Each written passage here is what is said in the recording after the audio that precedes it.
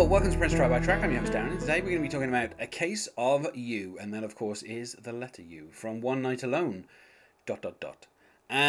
Originally recorded spring 2001 at Paisley Park and released on the 17th of January 2002 as an MP3 to the MPG Music Club listeners. This is of course a cover of the Joni Mitchell song A Case of You, where she spells out the whole word Y-O-U. At first released on the 22nd of June 1971 from the album Blue. On this track you have Prince and, unusually, John Blackwell. The track is 3 minutes 39, and joining me to talk about it today is Alec Rayner. Hello, Alec. Hello. I feel like, it's fairly easy to say what the genre is, which is, for some reason, and I don't know why this happens, but Prince had an affinity with female singer-songwriters. He covered One of Us, he covered Every Day is a Winding Road. Later on, he'll do a version of Another Love, which, is also sort of a cover.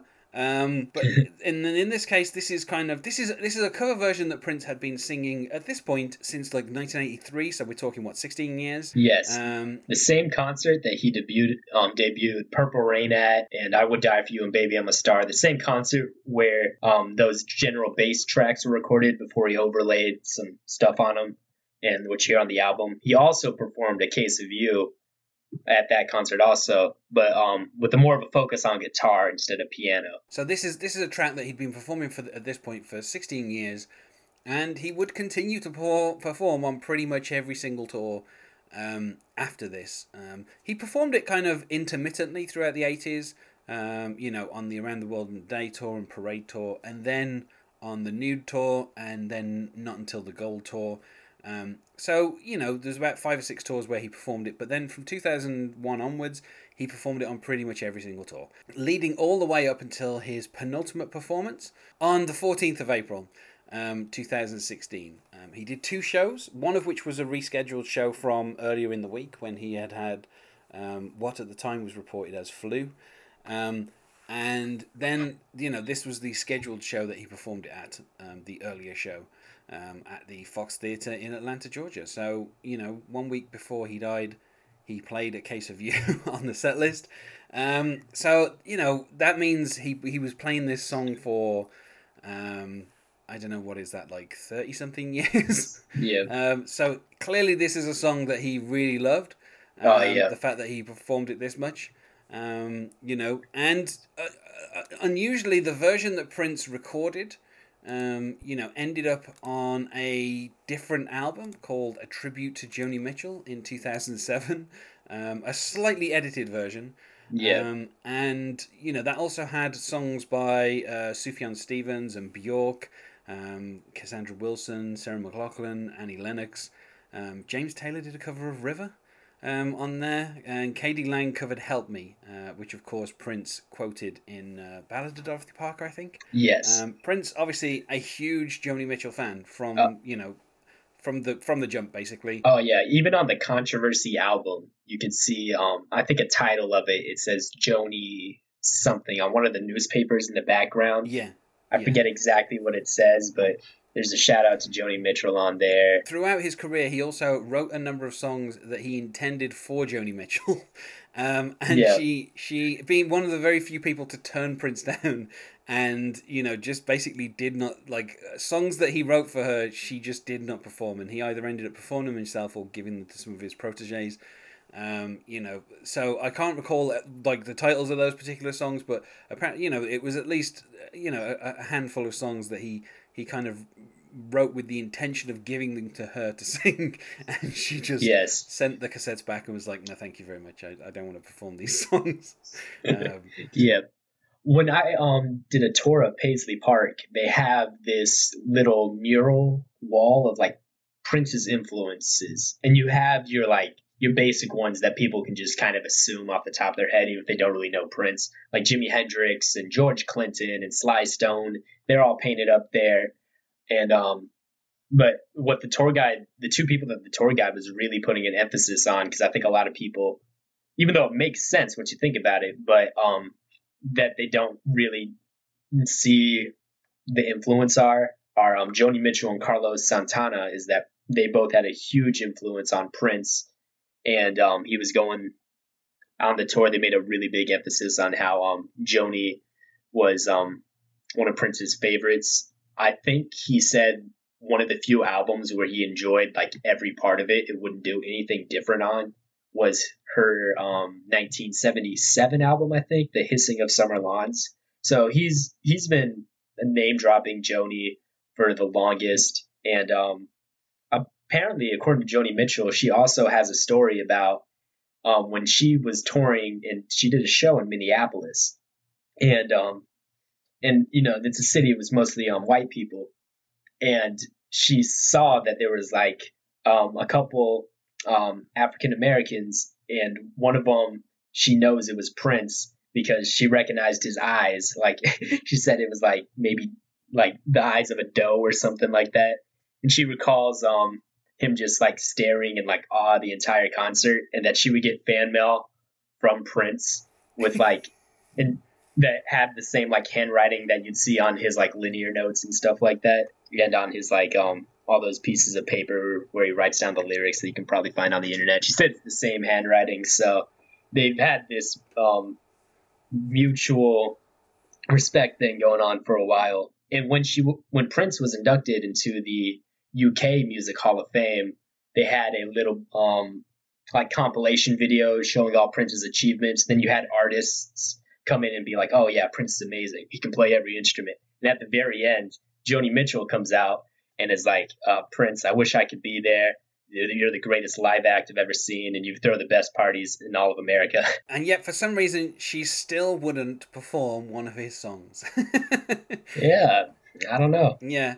Unusually for this version of A Case of You. Now, this is the thing that is really strange. Well, first of all, it's dedicated to the memory of Prince's father, who had died the year before this album came out. Which I can imagine. I mean, obviously, his relationship with his father was, a kind of tortured one, not as portrayed in Purple Rain. Prince had to state several times that was not an accurate portrayal. But the divorce of his parents, obviously, kind of. I guess set him on the road to becoming a musician because he ended up living with some friends. Obviously, his father was a musician, his mother was a singer. Obviously the influence that was there. There were a few songs where John Nelson shared a co-writing credit. So obviously Prince, was willing to work with his father. So it's touching that this was the kind of dedication that he chose for his father after his recent passing. But the weirdest thing is Prince only performs the middle of the song. He drops the first verse and chorus, and he doesn't perform the final verse and chorus. The final verse and chorus is about, I saw a woman, and obviously, I guess I don't think Prince felt that applied. And so he starts with, I am a lonely painter, I live in a box of paints. That's the point at which he starts, which, I don't know, it's kind of weird because if you listen to the Joni Mitchell version, which is not that much longer than the Prince version, they're roughly the same length. Prince manages to he obviously has a bit of a piano introduction before the song begins, and then he gets into it, and immediately you're like, where is the rest of the song? But I think it's interesting that he starts with "I am a lonely painter" because obviously it feels like he's singing the part of the song that he really relates to, and obviously being a performer. Being an artist, immediately that is the part that he starts with, and that's obviously what he's drawn to.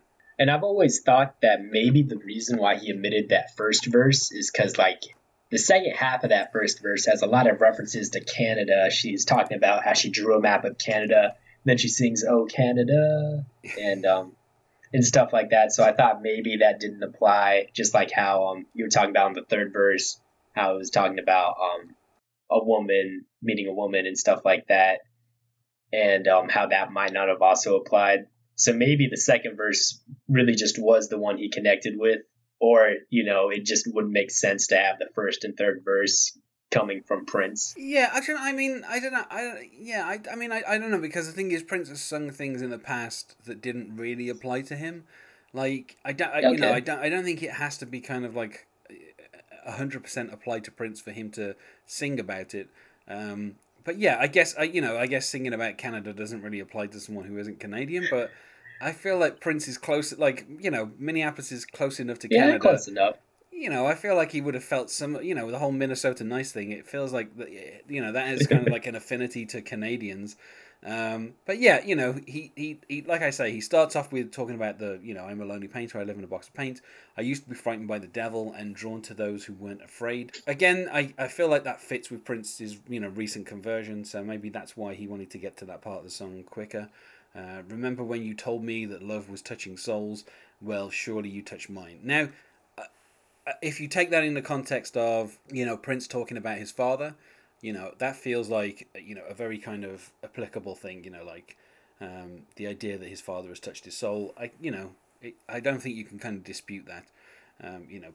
Prince's father, his influence is kind of felt even without this, from the songs that obviously he recorded with him, but also throughout his career. It's kind of obvious. Oh yeah. The kind of influence his father had on him.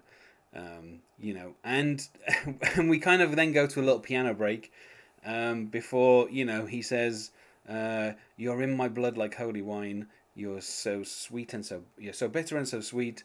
I could drink a case of you, darling, and still be on my feet. Still be on my feet." So I think obviously the title "A Case of You." If you haven't heard the song, you do have to think, well, is this like a medical case? Like, is someone saying that someone has come down with a case of you? Like, what is the context? But obviously, it's in the context of drinking wine. So, Yeah. which I guess if you think about like the kind of the artists that came from. Like kind of early California, I'm guessing wine drinking probably was something that went on quite a lot. But yeah, so I don't think that second part really the sentiment would apply to John Nelson, because obviously that feels like it applies to someone who's more like your lover. But yeah, so I mean, I think the arrangement that Prince chooses and kind of the simplicity of it, I like this album has a lot of songs where it feels like Prince is kind of feeling things out on the piano, and he doesn't really seem to have a firm grasp of kind of how to do elaborate piano composition.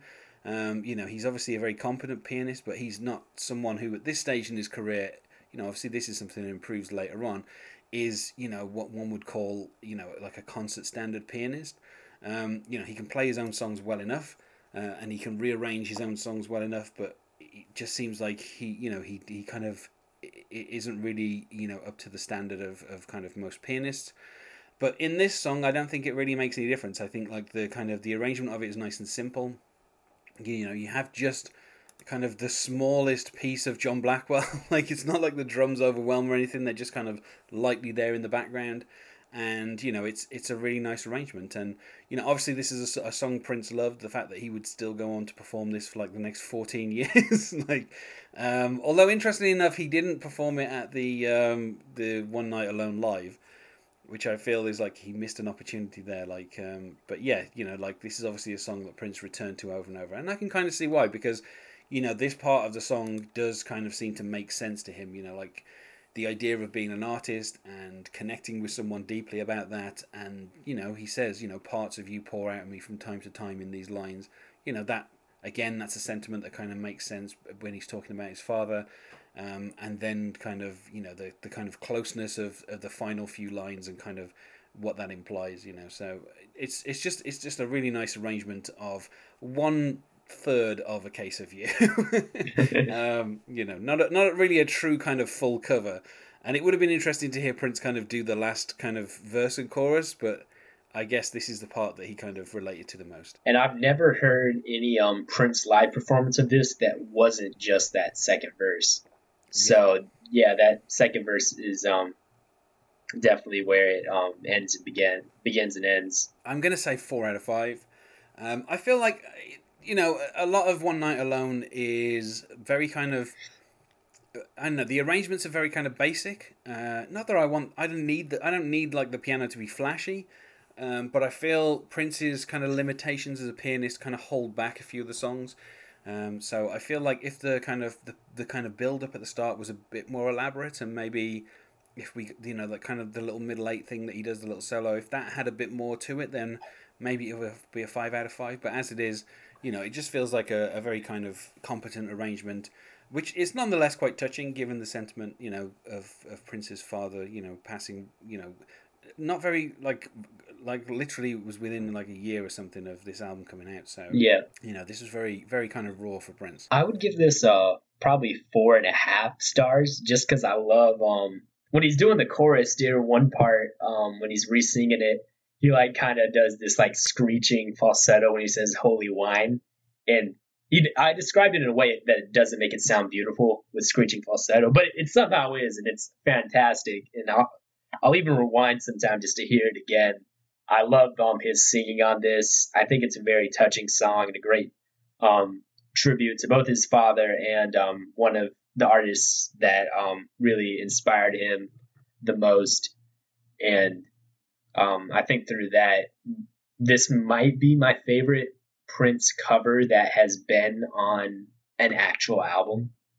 Now that I'm thinking about it, yeah, I'll go ahead and say I think this, out of all the covers that have been on his officially released albums, this is probably my favorite one. You're reserving judgment on Another Love, then? Yeah, I am right now. Well, yeah, it's one of those things where Prince covered songs so rarely. The fact that basically his first covers came in '96, after 17 years as an artist, like 18 years as like. The fact that he waited that long before he covered anything, and then the amount of covers that he does after this point, that I think there's only maybe 2 more before the end of his career. So like, it was very rare that he bothered to cover a song. So when he did, you obviously kind of paid attention a little bit, and you were like, well, I wonder why he's covering this song.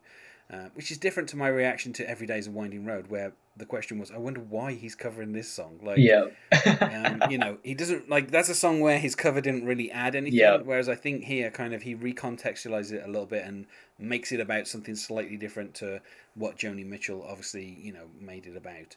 Which, in the first case was Canada. Yeah. And then was other things. So, but yeah, it's like you say, it's a touching tribute, and I think it really kind of works, and I don't know if this is I think like just like the addition of John Blackwell as well kind of elevates it a little bit above the rest of the stuff on One Night Alone, which is kind of, like I said, is kind of something that I'm sure people are tired of hearing from me. Is mostly kind of very basic piano stuff. Like, it's not like Prince has a kind of complexity of a concert pianist, and so the arrangements do sometimes feel a little bit simple. But in this case, I think the addition of John Blackwell just elevates the song just a little bit. Obviously a great drummer. So I feel like we said about as much as we can about A Case of You, so let's go to plugs. Is there anything you wish to plug? AlecReina98 is my Twitter handle. Feel free to message me, talk to me. I love Prince. I love talking about stuff, and I enjoy being on this podcast. You can find us on Facebook at Prince Track by Track, or on Twitter at Prince Podcast, or you can email us. Not sure why you would, unless of course you are Joni Mitchell. Then by all means, do email at princetrackbytrack@gmail.com. Thanks once more for being my guest here, Alec. Oh, you're very welcome. Thanks for having me. And otherwise, goodbye. Goodbye.